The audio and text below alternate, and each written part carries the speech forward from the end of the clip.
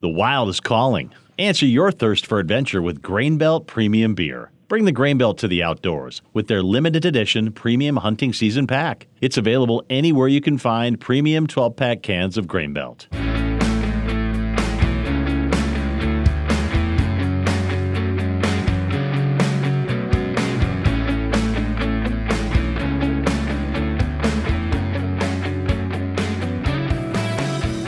Hey everybody, hello, welcome to the Reverend Hunter Podcast. This here is Tony Jones. I am the Reverend Hunter, joined as always by the Jimmy Olsen to my Superman, Brandon. I'm so embarrassed when I don't know these ones that are supposed to be like pop culture references, because if it involves Superman, everybody else but me knows it. I don't. Jimmy Olsen is he's the earnest young photographer for the newspaper. He kind of stumbles into things a lot, like stumbles into figuring stuff out that he probably shouldn't have otherwise figured out. And I'm sure, this is way back. Like when I was a kid, I watched the old black and white Superman TV shows that they would just show on, Saturday morning or whatever. But I'm guessing that now in the comic books, like Jimmy Olsen is probably a superhero himself or has turned evil or something like that. Or they've rebooted him, killed him, resurrected him, Yeah, comic book character style. Well, honestly, I'm clumsy. I don't know if that has anything to do with it. And I like to feel like I fake it till I make it. So maybe stumbling upon the problems and fixing them or whatever is up my alley. Yeah. Hey, man, it was great to see you in person for the recording of this interview with Scott Fransen. Yeah, it was really nice. We'll have to do it more often. Yeah, it was awesome. And you had your annual podcast meeting after. How'd that go? I think it went well. I think there's some new shows coming to the network. No kidding. Works. So yeah, pretty exciting. If people don't know it, they subscribe to this feed for the Reverend Hunter Podcast, there's also a feed isn't it right that there's a feed for all the Talk North podcasts and they could get them all in their into their phone? That is correct. Yep. Just look up Talk North and that feed is there. That would be probably for somebody who's really into Minnesota sports because, yes, there are other outdoorsy shows like The Flush and stuff like that, but that aren't Minnesota-based necessarily, or the Polaris one. But there's also quite a few like Minnesota sports shows about basically every Minnesota sports team, professional team, and several college teams. So anyway, if you're into that, I would encourage you to subscribe to that. At least check out those other podcasts. The guest this week has a lot to say about that because he owns that Talk North network, which is pretty cool. But we'll get to him in a second. Brandon, I'm about to get on a plane to fly to Vermont for the Outdoor Writers Association of America conference. It's the first one of their conferences I've ever attended. I've only been a part of this organization for a couple of years, but I'm looking forward to it. And it is peak leaf season in Vermont, so that should be cool. I hope you're coming back with some Vermont maple candies and such like that. I've been there recently because I've got one kid in college in Vermont and one in New Hampshire, and I'll be visiting both those kids while I'm out there as well. But yep. Last time I was in Vermont to visit my daughter at college, I came home. Like every town you go through, there's somebody on the roadside selling pure Vermont maple syrup. And you know what? Pure Vermont maple syrup makes a darn good old fashioned if you're looking for something to do with your maple syrup. That's good to know. That's good to know. Whiskey. So what takes place at these conferences? Lots of people talking. Yeah, okay. Isn't it funny? It's for outdoor writers. Now there are field trips and stuff, but they're mainly pre and post conference, and I'm not going out early, and I'm not staying after the conference because I'm going to visit those two kids of mine. But there are a lot of things like the state of Vermont offered everybody at the conference a free 3-day hunting or fishing license. So I know a bunch of people are going grouse hunting. Some people are going fly fishing, stuff like that. But at the conference proper, Monday, Wednesday, and Tuesday, I'm giving a couple talks on writing. There's several writing seminars. There's seminars on how to, this is funny because talking to Scott about this, but how to break into outdoors television. So I think I'll spare myself the pain and probably not go to that one. I don't know. Maybe I should, but because if people don't know, like I spent the last couple of years pitching a TV show idea that got some interest, but never really got off the ground. And that's okay. I mean, that's how we live life. You know, I push on doors, and the ones that open, I walk through, and the ones that don't open, I, turn and go to the next door. So that's fine. But yeah, that's the conference. And then there's an award banquet on Wednesday night where I'm actually getting a couple awards. I think actually some other Ron Share production people are getting a couple awards. They're not going to be there, but I know that they won a couple awards as well for writing for the TV shows, maybe for the podcast too. So that should be fun. Yeah, it should be a good time to meet a bunch of other outdoor writers. That's really, really cool. Yeah, I can't wait to hear what the award is when you get back. Yeah, I'm not. It's kind of I'm not supposed to reveal it until the banquet, but yeah, I got 3 awards, including this podcast. Brandon won an award, so I'll be able to announce that the next time you and I talk, which is pretty cool. That's really, really cool. Well, that sounds like a fun weekend. I mean, and you're going to be around, a bunch, not a bunch, but a fair amount of, like-minded folks and stuff like that. Yeah, absolutely. And I'm bringing my hiking boots and going to hike up in the mountains. And so people can follow my Instagram feed, The Reverend Hunter, and they will see probably pictures of, Vermont mountains and leaves and maybe some maple candy. I'm sure we'll get a good guest in the future, maybe from all of this too. Oh yeah. I mean, I think probably there will be people out there recording podcasts, and since I would never do it without you, I'll just line them up for later episodes. Hey, bring with your mic, man. I'm so excited about Scott Fransen being on the podcast. He's been such a good friend to me over the last 3 years. Really supportive. I try, I'm obviously have a podcast on his network. He's been supportive of my writing. He and I went in together on some visual stuff that we've been working on and pitching. But it's just, he's such a great guy, and he's an outdoorsman, and he's a kind human being, and he's a businessman. And you don't always have all those 3 together because, it's not super easy to run a business and own a business and have a bunch of employees whose, lives kind of rely upon the success of the business because that's where they get their salary. So I know the pressure is intense, especially through COVID and stuff like that. But Scott's always kept his equanimity as far as I've seen. And I just really appreciate him as a human being. So I'm thrilled to have him on the podcast. I know he's your boss. So yeah, that he is. And he's a really good guy. He is a really good guy. He is a great guy. So yeah, my conversations with Scott, you can find, you Google him, but there's a link in the show notes for The Flush.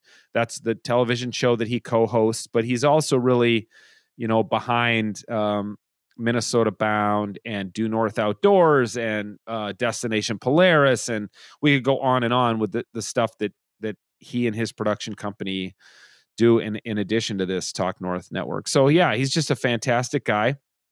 And I think you'll really like my conversation with him, which will start right after this announcement from our new sponsor, for which we are very grateful, Grainbelt Beer and their limited edition Sportsman's Camo Pack. After that, you'll hear me and Scott Fransen. Thanks, everybody, for listening. Remember, subscribe, rate, review, and share the Reverend Hunter podcast. The wild is calling. Answer your thirst for adventure with Grainbelt Premium Beer. Bring the Grainbelt to the outdoors with their limited edition premium hunting season pack. It's available anywhere you can find premium 12-pack cans of Grainbelt. I mean, this is one of the things that's interesting is that I've often thought of a sermon like a 22-minute TV show. And the guy, I learned preaching at seminary, of course, but then in the late 90s, early 2000s, I was on staff at a church, and the senior pastor was, in my estimation, a really, really good preacher. And he would come into the confirmation class that I taught once a year, and he would tell the students, here's how I put together a sermon. They're about 22 minutes. And then he would say to them, this dates the time, when I was there. But he'd say, like, do you ever watch Seinfeld? And all the kids were like, yeah, of course, Seinfeld. And he goes, how, and then he would walk through like an episode of Seinfeld or Friends or some common reference point for these kids and be like, at about the 18-minute mark, there's some huge conflict where like Jerry and Kramer and like George and Elaine, something terrible is going to happen. And then there's a funny twist, and then they end the episode. And he said, this Sunday, because then we would always make the kids go to church that Sunday and listen and take notes. And he'd say, I want you to listen for that, basically the turn from Act 2 to Act 3 in the sermon. And I always thought that was interesting. It's the same length of time, basically. A sermon in that church was about the same length of time as a TV show, 22 minutes. Mm-hmm. Yeah, it is. So one of the things I'm interested in hearing from you is, since you bought this production company and have all these TV shows under your umbrella, what have you learned about telling stories, especially in 22 minutes? Oh, that's a very, very difficult question. There's a couple of things, Tony. The way I'd answer that question is, one, there's many, many ways to do or tell a story. And there's a lot of ways to run that railroad if you want. Ron will say that sometimes when you're telling a story, you start with the game, and then you come back with filling in the blanks from that. So in other words, start with the action. Right midstream, just right, jump in. As soon as the viewer comes into the piece, they might see a big fish being caught, a bird going down, the turkey in full strut, whatever it might be, and then you go back to how did we get to this point, and you fill in. I once heard a novelist talking about always have a severed hand in chapter 1. Right? In the book. Because everyone's like, holy crap, why is there a severed hand? How do we get to that? Yeah. And then you build the story around it. And there's a lot of books that I've written, I'm sure you have too, that do that as well. And then there can be, the traditional way, which is a story with a beginning, middle, and end. And how do you get to that point, and how does the video support that? Because we were just having this conversation. Sometimes the video doesn't need a voiceover or a script behind it. Yeah. It speaks for itself. And then there's sometimes where the video just needs a word or two to be much more poignant with the viewer. And it's the combination of the written word with what they're seeing and hearing in the piece. All of our stories, all of our shows have a music element. They didn't when Ron first started, which is interesting. No, if you go back, if you watch Minnesota Bound in the classic stories, it's Ron's narration and story. There's very little, if any, music behind him. And then that gradually became part of our style. And really, in my opinion, it can add that exclamation point when with what you're watching, whether it's a happy moment, a sad moment, a reflective moment. The music really brings that out. And Ron would tell you too, and Bill as well, that the choices that our editors make with the music are usually right on. However, at some point, sometimes the producer-writer might say, gosh, I don't know if that piece fits. Do we have something that's more upbeat or something more melancholy? And then they'll find it and they go, yeah, that's it. That's it. It was interesting to me working on some stuff with you over the last couple of years, because I've had friends who are in Los Angeles, and I went to seminary there, and I have some friends in the film industry as a result, and stuff like that, and they're or in TV, and they're always talking about the writing, and I'm like, well, there's a lot of stuff. There's no writing. It's like reality TV, and they would say like, no, in reality TV, there's writing. I'm like, no, there's not. It's all just guys looking at the camera and talking and whatever. And then I find out there is writing, even on shows with no voiceovers. There is writing, but and writing is different than how I thought of writing, which is you sit down and you type out words, because writing is also taking the transcript from all the footage and putting that episode together, putting those pieces together. That's part of the writing process. Right, exactly. Taking that log, which you have watched all the video, to find either sound bites or video that you think help tell your story, and then you as the writer piece that together with your written word to tell the entire story. First off, question I have is there really reality television? Yeah. Or is it just called reality? I Yeah. don't know. Because there is writing There in is no reality. I mean, the medium always affects the message, right? Right. I mean, this is back to Marshall McLuhan, and whether it's a sermon, but particularly I think on video when it's so highly edited, you know, when we're watching an episode of the Flush the Flush TV show that you're hosting on a hunt you've been on, it's what, a 2-day hunt down to 22 minutes. Usually, and there was no music while you were hunting. Right. Well, just in my head. Well, no, those are voices, I guess. They're usually on a Flush shoot, it's a 3 to 4 day hunt. It can go shorter if we're very successful, and get all the footage we need. And you know, if you want me to walk through the process, so you take, let's say, a 3-day hunt, and it takes me probably 2 to 3 days to log all that video. And when I say log, I'm watching, and you've done this, Tony, you're watching every video clip that happens during the shoot. And eventually you get good at going, okay, I don't need that. And that a lot of our editors don't need B-roll suggestions in when you're putting a show together. And when I say B-roll, it's a beauty shot of a skyline, a sunset, or something like that. You might write in your script, hey, let's use a cool sunset shot here. They'll choose the one they want to use. But you're watching for, in a Flush story, what happens in the hunt. So was there a particularly neat flush? Was there an unbelievable shot? Was there a retrieve, dog work? And then really the talking points or the voices that happen in the field. What was said? And those are the things that you hear that really help you then write your script. And then the editor will choose the music that goes along with the feeling you're trying to write to.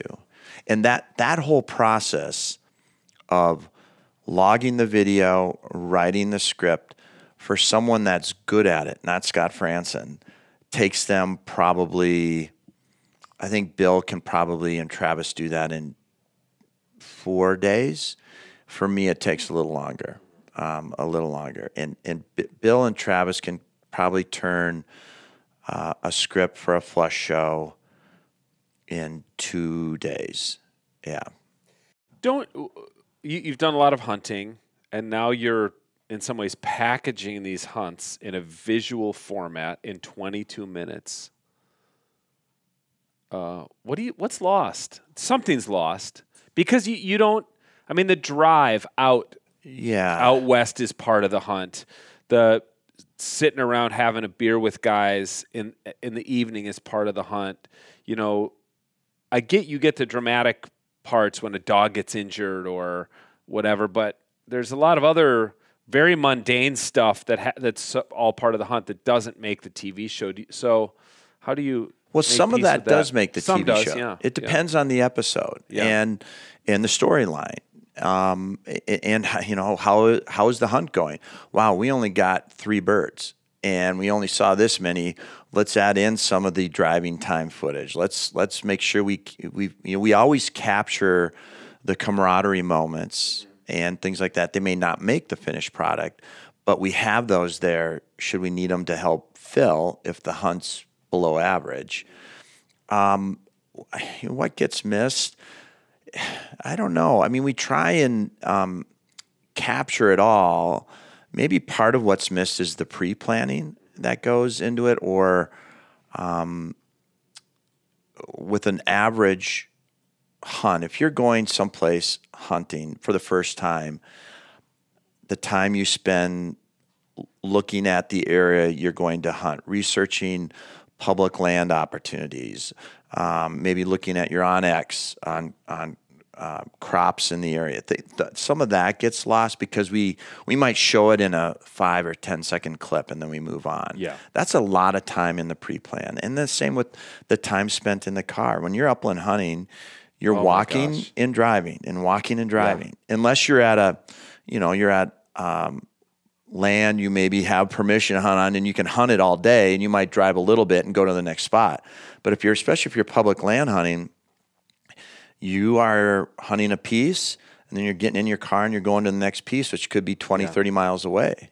This is funny, Scott, because it's probably the biggest shocker for me getting into pheasant hunting. My first hunting was duck hunting, where you don't move around. Like you get your spot and you sit there for a couple hours, then you go back and then you go to the same spot or a different spot in the evening and you sit there for a couple hours. It was surprising to me in pheasant hunting particularly, but I think it's probably the same in grouse hunting. And maybe in grouse hunting you can find a huge area of public land and you can spend all day working it. But in pheasant hunting, you hunt a field, you get in your truck. Sometimes you hunt a field for 45 minutes and then you get in your truck and you drive for 45 minutes. Right. And I've been surprised. And it's also why people are always saying to me like, oh, I bet you're going to get one of those electric F-150s. I'm like, I don't think people realize how much time, especially if you leave the Twin Cities at 5 a.m. so you can be at a field at 10 a.m. so you can start shooting. And then you drive all day. You don't pass a gas station. Right. And maybe till you get back to your hotel that night, like you've put on more miles than a electric F-150 can take. Yeah. Well, we did a show, Tony, in Kansas, a public land hunt in an area I've never hunted before. So we did our research ahead of time and plotted out the first day and a half of areas we wanted to hunt and walk-in areas and public areas. We drove down there. This is in January, and the day we drove down, I think we stayed at this little VRBO, which is great, and it was 68 degrees. It was phenomenal. What had happened, though, is a week and a half before, they'd had a major blizzard. So then it warmed up, and what I never knew about in Kansas is when it warms up, and because of the dirt they have on their dirt roads, this clay stuff, the east-west roads become impassable. And I'm like, no way, it's never impassable. Right. It's impassable. And so we went. Because it's rutted and because muddy, it's like clay. And it's like. You just slide off? Yeah, you slide off. It's like baby poop is a bad way. A really bad visual for people to picture. But you start sliding around and get yourself in more trouble. And you can see on these roads where people start and they get stuck and they go, well, I can at least back out. I know I can get out. We went to our first spot, found it, hunted it, got some birds up, thought that's great. Okay, we had 4 more spots mapped out that we could not get to. So we hunted at, I believe it was like, say, 8:30 or 9, did an hour walk. We didn't get back into the field until 3 o'clock in the afternoon and probably put on 300 miles. Going down a road, had to stop or couldn't try to go around an area to get to it, and we found out we couldn't get to it. Or once we did get to it, it wasn't as it appeared on our OnX. Yeah. It didn't look really good, huntable land, or maybe it had been hayed, or it was, better chicken property than pheasant property, and the chickens weren't in season.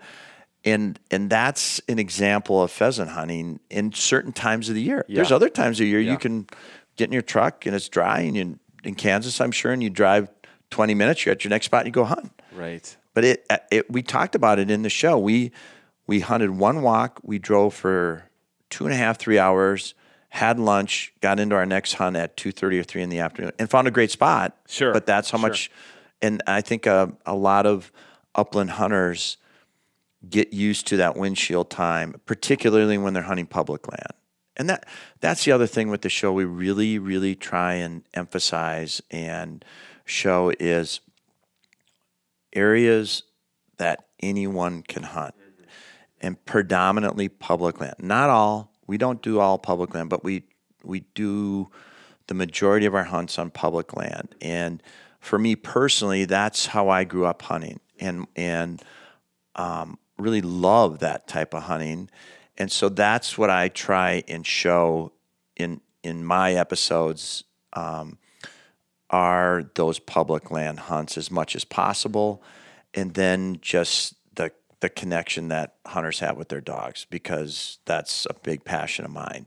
And I think not every, but many upland hunters have that same passion. But that's when I have gone hunting with my buddies, the stories we tell now are about, yes, we got birds here, but do you remember so-and-so and this retrieved, this flush, when they got nicked up or when they got sprayed by a skunk or whatever it may be. It's the involvement of our hunting dogs over the years, more so than this pile of birds that we're, cleaning. I remember an episode of The Flush, and I think was it with you and some guys from Eden Prairie who all went to high school together in Eden Prairie. Yeah, those are my high school buddies. Okay, and they have a property in western Minnesota. And they have like pictures of all their dead dogs. Yeah. All their former hunting buddies. Call it their Wall of Fame. And they've had this property now, God, what is it? 20 some years. They, instead of making investments in the market or things like that, they chose to invest in hunting land and gradually grew. But anyways, their properties and stuff, but have this wall in their hunting lodge of all the dogs that they've hunted with. And there's 5 or 6 owners of this land. And so you multiply 3 dogs or 4 dogs per owner. That's a lot of dogs that they've shared the field with. And it was a very neat memorial and a neat way to honor, the hunting dogs. And we got a lot of feedback on that from the show. It was a very cool episode. Yeah, it was one of my favorite episodes that I've seen. Because it was more than just about the hunt. It was really about these guys. And the camaraderie and the fact they did it and came together as part of, the Pheasants Forever mission. They worked very closely with Pheasants Forever to kind of, I think they call it develop their land, to make it prime upland habitat. And that's good for all of us. It's not just good for the landowner. Right. That's means clean water. It means they're rearing pheasants on their property that may go to public land property. They have public land all around their place. And so they, everybody can kind of benefit from that model. Yeah, it was after watching that episode that I got my buddy Larry, he's from St. Paul, but he owns a bunch of farms in South Dakota. And that's a lot of the spots I hunt.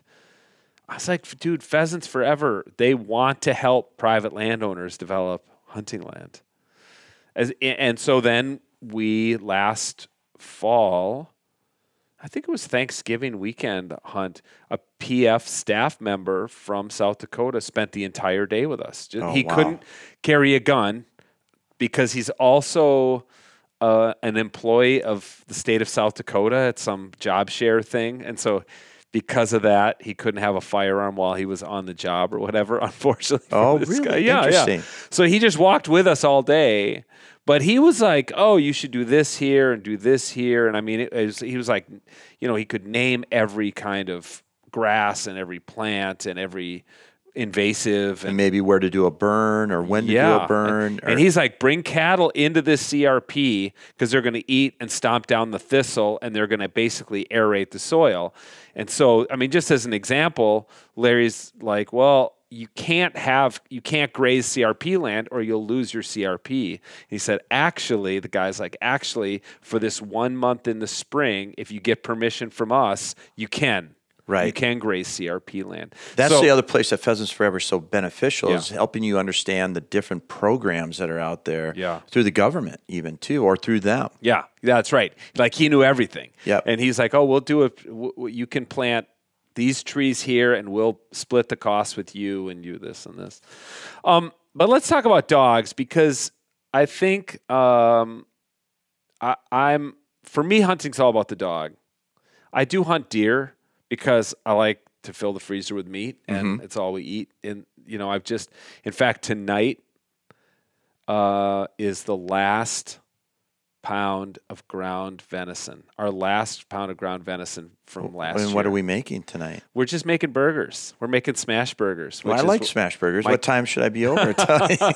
My kid, you know, I got this 17-year-old and man, the amount of protein that kid goes through, it's crazy. I bet. So he and I, between the two of us, we shot 3 deer last year, and there's a couple shanks left, so I'm gonna make some ossobuco, and then that'll be it. We'll be out with just a couple weeks to go before the early youth deer hunt. Before you fill it up again in October, we'll start hunting deer again. But deer aside, and as much as I look forward someday to hunting out west for big game again, like I did for elk a couple years ago, man, the dog, it's all about the dog. And you and I are both lab guys. Yep.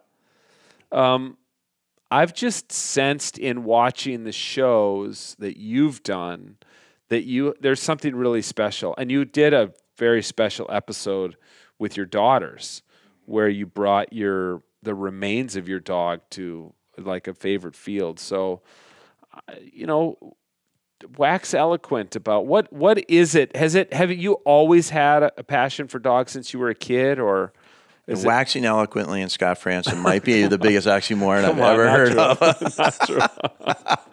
of. Yes, I it's kind of interesting. I am an animal lover that loves to hunt.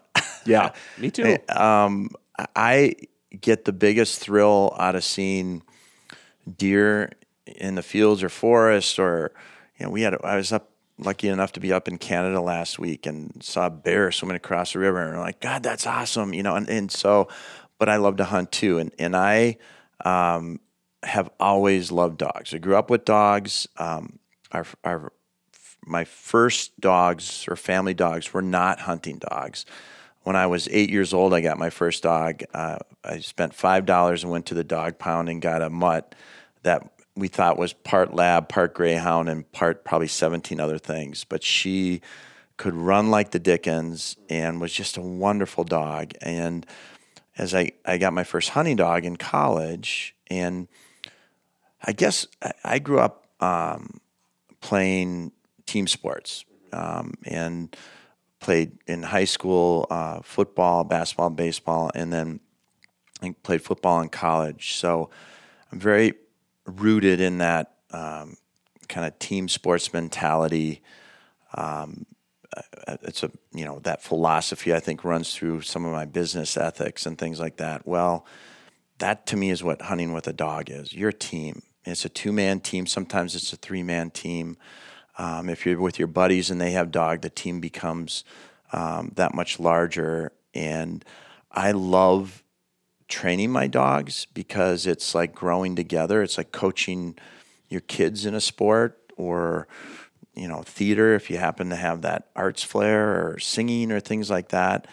And when you are able to build that connection with your dog, have fun in the field, share success, to me, it just really brings it full circle and makes it that much more rewarding. And I can't tell you, I don't know, maybe it's something as I'm getting older, Tony, because I've always loved my dogs. And now that my daughters have kind of moved out, we're down to 1. We hope to have 2 again soon. I just spent... Daughters or dogs? Dogs. I still have 3 daughters, yeah. I spent a week at our cabin. The family had gone home. The dog went home. I was all by myself, and I was so unbelievably lonely. Why'd you send the dog home? Because I had somebody else coming out, and then we were going to go away, so we couldn't bring the dog. So that's why she went home. In those 2 days that I was by myself, I got more work done than I ever had because I just had to fill my time with something. And I just grow more and more fond of that canine companionship because they really are companions, and it's not the same. It's not the same hunt. I hunted in college before I got my dog alone, and we duck hunted a lot. And so the amount of times I swam out to retrieve a duck because it was over my waders or something, or I'd walk for 4 hours and see one hen pheasant. Yeah, I said, no more. I'm not going to do it. And then when I realized that connection you can get with your hunting buddy and watch him go, then get your duck or flush a rooster or something. It's just, I never want to give that up. Yeah, it's funny because, first of all, I don't think I would go to the cabin without my dog because I feel so bad. I would feel so bad. But after this last weekend at the cabin, this is something that's happened over the course of this summer. And my wife mentioned it to me after we got home from the cabin this last weekend. She's like, when she goes out on walks in the woods with her dog, Crosby, my dog, won't go anymore. He won't even go on a walk in the woods with her. That's amazing. Because he just wants to be with me. You. He's afraid. It's almost like he thinks I'm going to go do something. I'm going to go hunt or take our side-by-side out on a drive down the trails or whatever, and he'll miss it. Yep. So he just stays. Even if I'm inside the cabin cooking, he just sits right by the door. He won't go on a walk with his other owner. Like, isn't that unreal? How the bond they make. Yeah. And he might probably spends other times with your wife. When all you're the time when I'm out of town or whatever. And it's fine. But it's like, Dad's here. We're at the cabin. We might be going hunting or for a walk. Or he'll throw the ball. He'll throw a dummy to me in the lake. Or that's right. Or I get to run alongside the gator. Or Hank, my other dog that just passed, he used to get in the truck. So I'd have the tailgate open and be loading it, and I'd say, Gene, where's Hank? She goes, I don't know. Did he go outside? And I go look, and he'd be sitting in the truck next to his kennel, ready to go. I'm ready. And I said, buddy, we're not leaving till tomorrow. I know. No, I'm here now. Let's go. Yeah. Let's just drive real slow, Dad. Yeah. That'd be fine. Have you, give me a story about Hank, because Hank was obviously a very special dog to you. Yeah, he was. I always wonder if one's more special than the other. I don't believe you have just one dog. I've had 6 wonderful hunting dogs. Wow. And you're a rich man to have 6. I am. Like that. And my first dog, he would go through anything. He was not well trained because that was my very first hunting dog, and I'd read nothing about training dogs. How would he hunt? Hank, I guess more than any of my other dogs, Hank and I did a lot of traveling together. So we spent kind of maybe like your dog, a lot of one-on-one time. And I figured out last year alone, I think Hank and I traveled somewhere between 15 and 20,000 miles together. Wow. And that wasn't always just the two of us. Right. He That's a lot of time together. And he always was a good hunter and had potential, and each year was growing as a hunter and whatnot. But last year he really did some things that at an early age that I hadn't seen some of my dogs do until a little bit older. And I just was so excited to have Hank with his daughter as partners for a few years. That was just kind of the tough thing to lose him with that. So he was just, I guess the other thing with Hank is he always made us laugh and smile.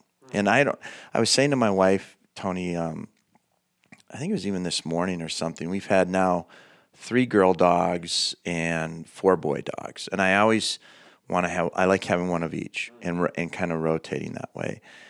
And to me, and I might be totally imagining this, the boy dogs have had a little bit of a goofier personality, and then the girls seem a little sweeter. Maybe I'm just putting human emotions or personality traits on them.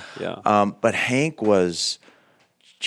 just would make fun for himself. We'd be out on the deck having dinner, and we'd go look, and where's Hank? And Hank would be swimming laps in the pool, or he'd go get a stick, and he'd run around the yard just with his stick. And then he'd come up onto the deck with his stick and run around. And he just made us laugh. And he was probably the biggest cuddler of any of our dogs we had. And he did that primarily with me. So that was kind of the bond. Yeah. Especially this time of year, it gets light earlier. And let's say on a Monday night, you're watching a football game, or Sunday, you're watching a football game at night. He had this little routine. He'd come and he'd get in my lap every night, this 70-pound dog, and he'd lay down and he'd put his head right under my nose. And then he'd just go to sleep.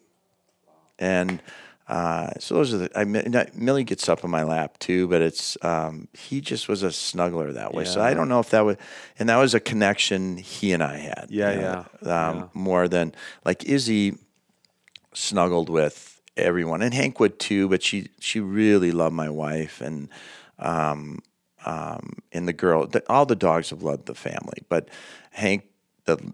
Plus I probably only have the lap that's big enough for a 70-pound lab, so he didn't try and do that much with the girls. Yeah, that's awesome. You're a couple years ahead of me, because I have a couple more years till I'm an empty nester, and my wife has been like, then you can have 2 hunting dogs when there's no more kids in the house. I want 3. Is that right? Yeah, I'd like to have 2 labs and some sort of pointer. I always want to have a mature lab, and a younger lab. Yeah. Then I'd love to have whether it's a wire hair or a draught or even a Brittany or something a little bit different. Would you rotate them when you're upland hunting? Probably. Yeah. It's it a would little kill more. me. It's a little more work to work 2 dogs. Leaving in the field. a dog in the truck while you're hunting. I mean, I get that the guys who have the kennels and that you hear the dog, you're hunting, and 3 miles away you can hear the dogs and the barking in the crates. But the thought, I've probably told this story on the podcast before, but my previous dog, Albert, had a very different personality than Crosby. He was bigger, 10 pounds bigger, just rippling muscles and absolutely hardcore. And one time he cut himself on some barbed wire in South Dakota, came out of a cattail slough and had a big, like a half moon of skin hanging off his chest. And so I've got the first aid kit and everything in my truck. And so a guy, helped me, held him down on the tailgate, and I stapled with like a surgical stapler. Mm-hmm. I stapled 5 or 6 staples to close it up. And then I put him in a crate in the back of the truck, and we went and hunted the next field. And 10 minutes later, there he was standing beside me. He had busted out of the crate. He must have gone absolutely mental to bust out of a crate and tear down the field and find us, because he was just like, I'm hunting. Right. I'm not here to sit in a crate. But that's also his connection with you. Yeah, that's his connection with me. And now Crosby wouldn't do that, because I couldn't leave Albert in the truck. Like, let's say I'm blocking at the end of a field, and some guys, I'm like, my dog actually sits on heel when I'm blocking at the end of a field. Other guys' dogs don't. So I I'm like, no, if we're blocking, let's just leave our dogs in the truck. Right. Yeah. Because a dog because otherwise it's a 3-ring circus. Ruins the hunt if a dog is. Anyway, I could never do that with Albert, because he would have destroyed the inside of my truck, But Crosby will sit there. He'll look out, but he's much more kind of a calm demeanor. So it is interesting how these dogs that are so genetically the same have such different personalities. When I had Izzy and Hank hunting together, what I would generally do is hunt them the first hunt together. Even like if we're on a 4-day hunt, the first hunt together, and then I'd rotate, because the first hunt, get a little of the juices out of them, and then if you're hunting for 3 days, they need that rotation. It's hard for a dog to hunt pheasants up in the Midwest, cattails, things like that for 3 or 4 straight days. They get beat up, and it really saved the dogs so that, and then maybe in the evening I might hunt them together again, but they were that much fresher, during the hunts and things like that. I want to ask you about one other thing that's a different subject, but I wasn't around here. I didn't know you when you bought this production company, and you've since expanded it. But I take it was a pretty big career shift for you, and I'm guessing it was a pretty risky endeavor. Like, you didn't sell another business to buy this one. So what I'm wondering is, as you were what were you, in your 40s when you did this? Yep. So what led you to take that risk? I think a lot of people, especially these days, feel very nervous about the future, about the economy, about where we're going as a country, and would probably be reluctant to take a big financial and occupational risk like that. So what was that like? What led you to do it, and what did you learn in the process? Well, buying any business, there's a certain amount of risk. There's no sure things. There's too many intangibles that can affect the business. So if you separate that and what you can control, that's what I look at. And I for me, it was what I would consider a calculated risk. I knew enough about television. I grew up in the television family. My dad was a general manager of the local independent, then NBC affiliate in Minneapolis, St. Paul. I had been in radio for 14 years, so I had a good understanding of the media business. And when we were talking with Ron about the company, his biggest needs were the areas that I had the most expertise and skill, if you will. I had been relatively successful in building out business and sales operations in the media world. And that's what really our production company is we sell the advertising in our shows, and that's how we are able to either win or lose in the game. And with the people that I had worked with over the years, I was able to bring in good people that understand marketing, where our shows may fit in the marketing world or marketing continuum for specific advertisers, and they could have success here and make a living. And each one of our shows is a little bit different, but Ron will tell you that things changed in 2008 for him when the recession came, and his biggest need was getting advertisers into his shows, and he didn't have the people in-house to do that, or kind of the understanding or wherewithal to build that out. And that was my kind of history. And then the other parts I had to learn on the fly on the production side, because I may have known more about the radio and television side, but this is different. We don't have kind of unlimited sales inventory. We go about producing our content differently, and there's costs involved with that, and understanding how our process in gathering our content, logging our content, writing our content, getting it to air, shipping it out. All of those things were a little bit of a learning process for me on the production side. What do you, maybe not just this particular business or this particular industry, but like what do you think about, there is a lot of talk about kind of the second half of life, especially for guys, and a lot of guys struggle with that. I know my dad did. He kind of was in one industry, and when he retired, he had nothing. He didn't. Job was his life. How do you? I mean, one thing you did was you are working in something you love to do. So you get to combine a passion of yours, which is hunting and dogs and that with this work. But are there any kind of meta lessons you have or words of wisdom about for people who are maybe on the brink of a change and wondering, should I do it? How can I manage the risk? Well, what I can speak to what I did. You know, each situation has its unique variables that you have to look at. For me, I stayed in my lane. I was a quote unquote media executive. This is in that lane. What I was able to do is apply knowledge, skills, things I learned from previous careers to this business.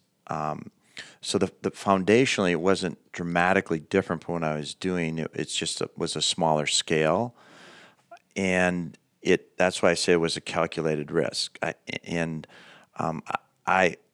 couldn't imagine when in getting into business for myself and with my partner, we were approached with various businesses that we could consider to potentially buy or something like that. I didn't have the confidence or interest to go away from what I'd already knew.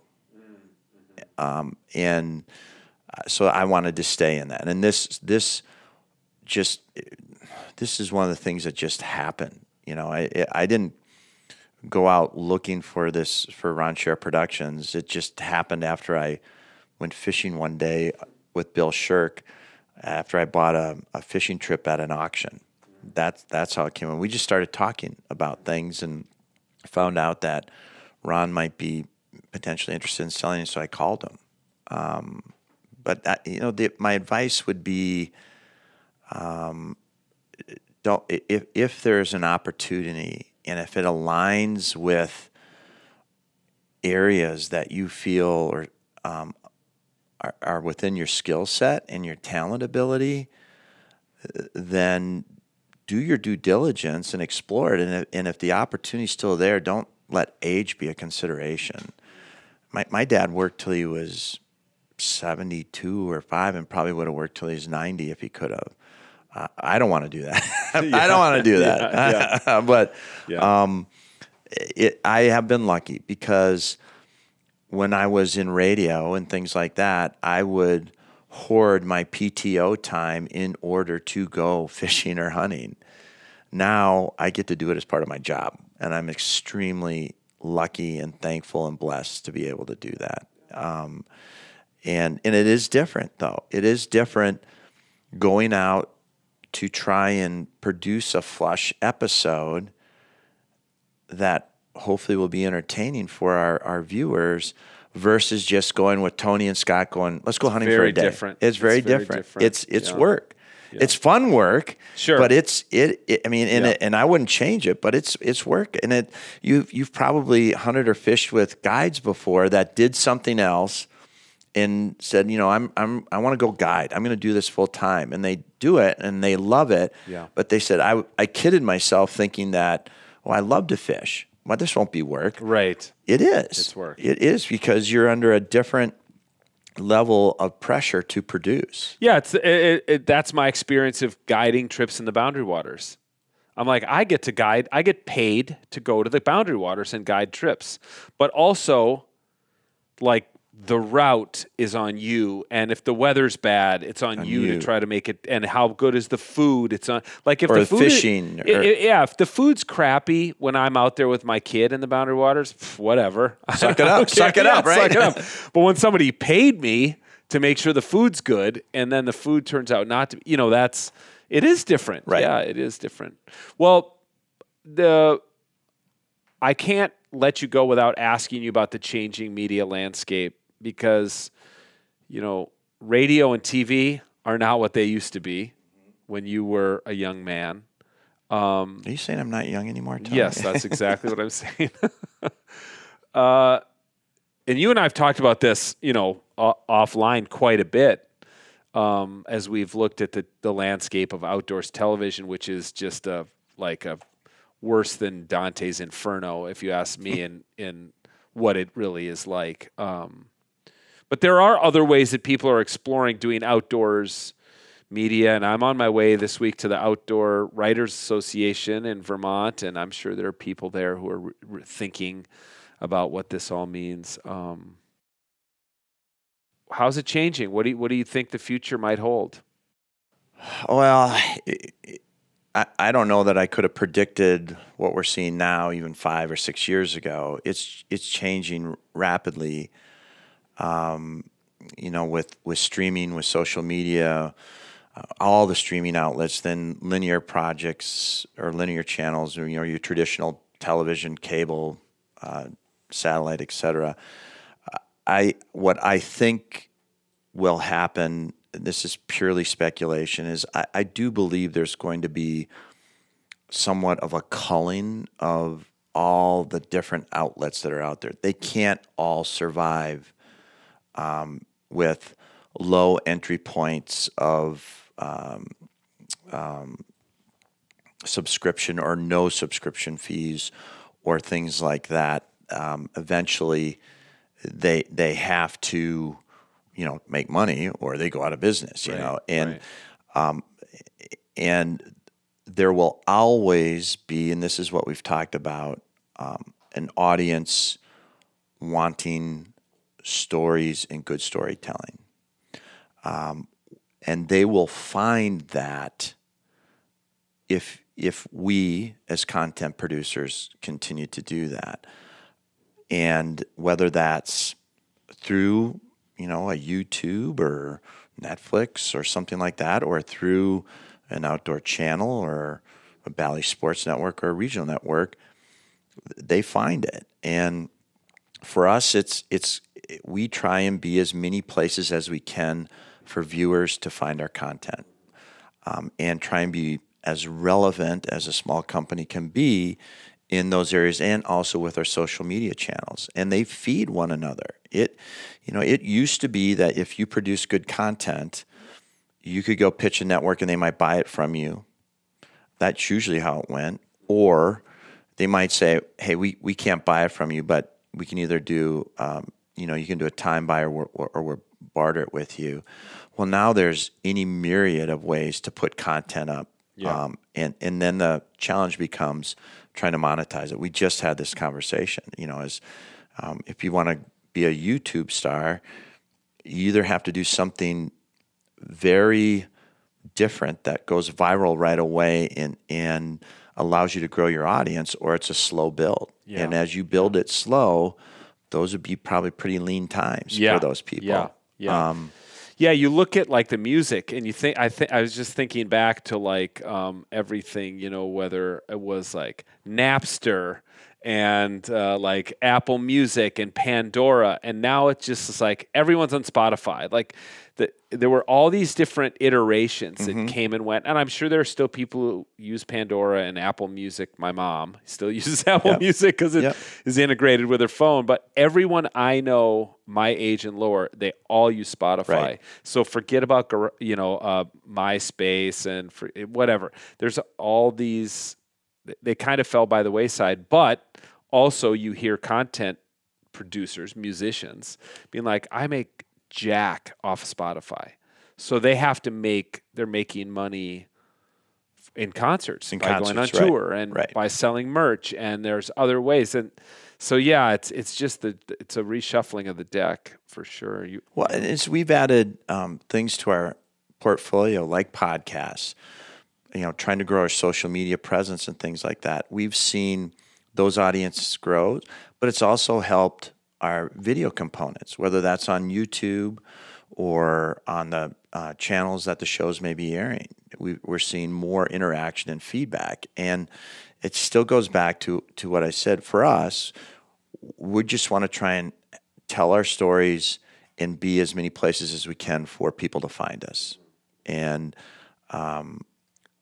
there's still we also align our shows in many places around sporting events, and because people still root for the home team, and we have a wonderful partnership with Bally Sports Network, and people are still going to watch the Twins, the Wild, the Wolves, and when they come in or out of those sports programming, hopefully they see one of our shows there. Or they're in a sports bar and they're watching it and they see one of them there.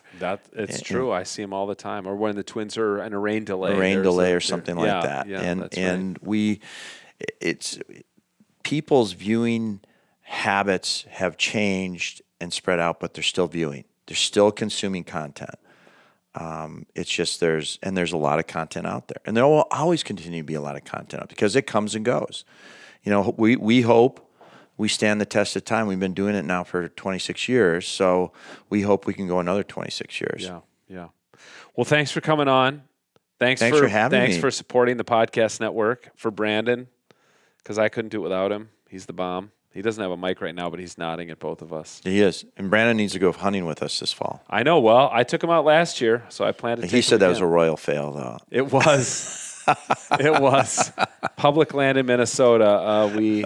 Well, you probably have some better spots. There's public land, but I've got some spots. If you've got spots that are within spitting distance of the Twin Cities, that'd be great. Maybe we'll drag Travis out with us. That'd be awesome. Cool. Yeah. Good deal. All right. Thanks. Thank you.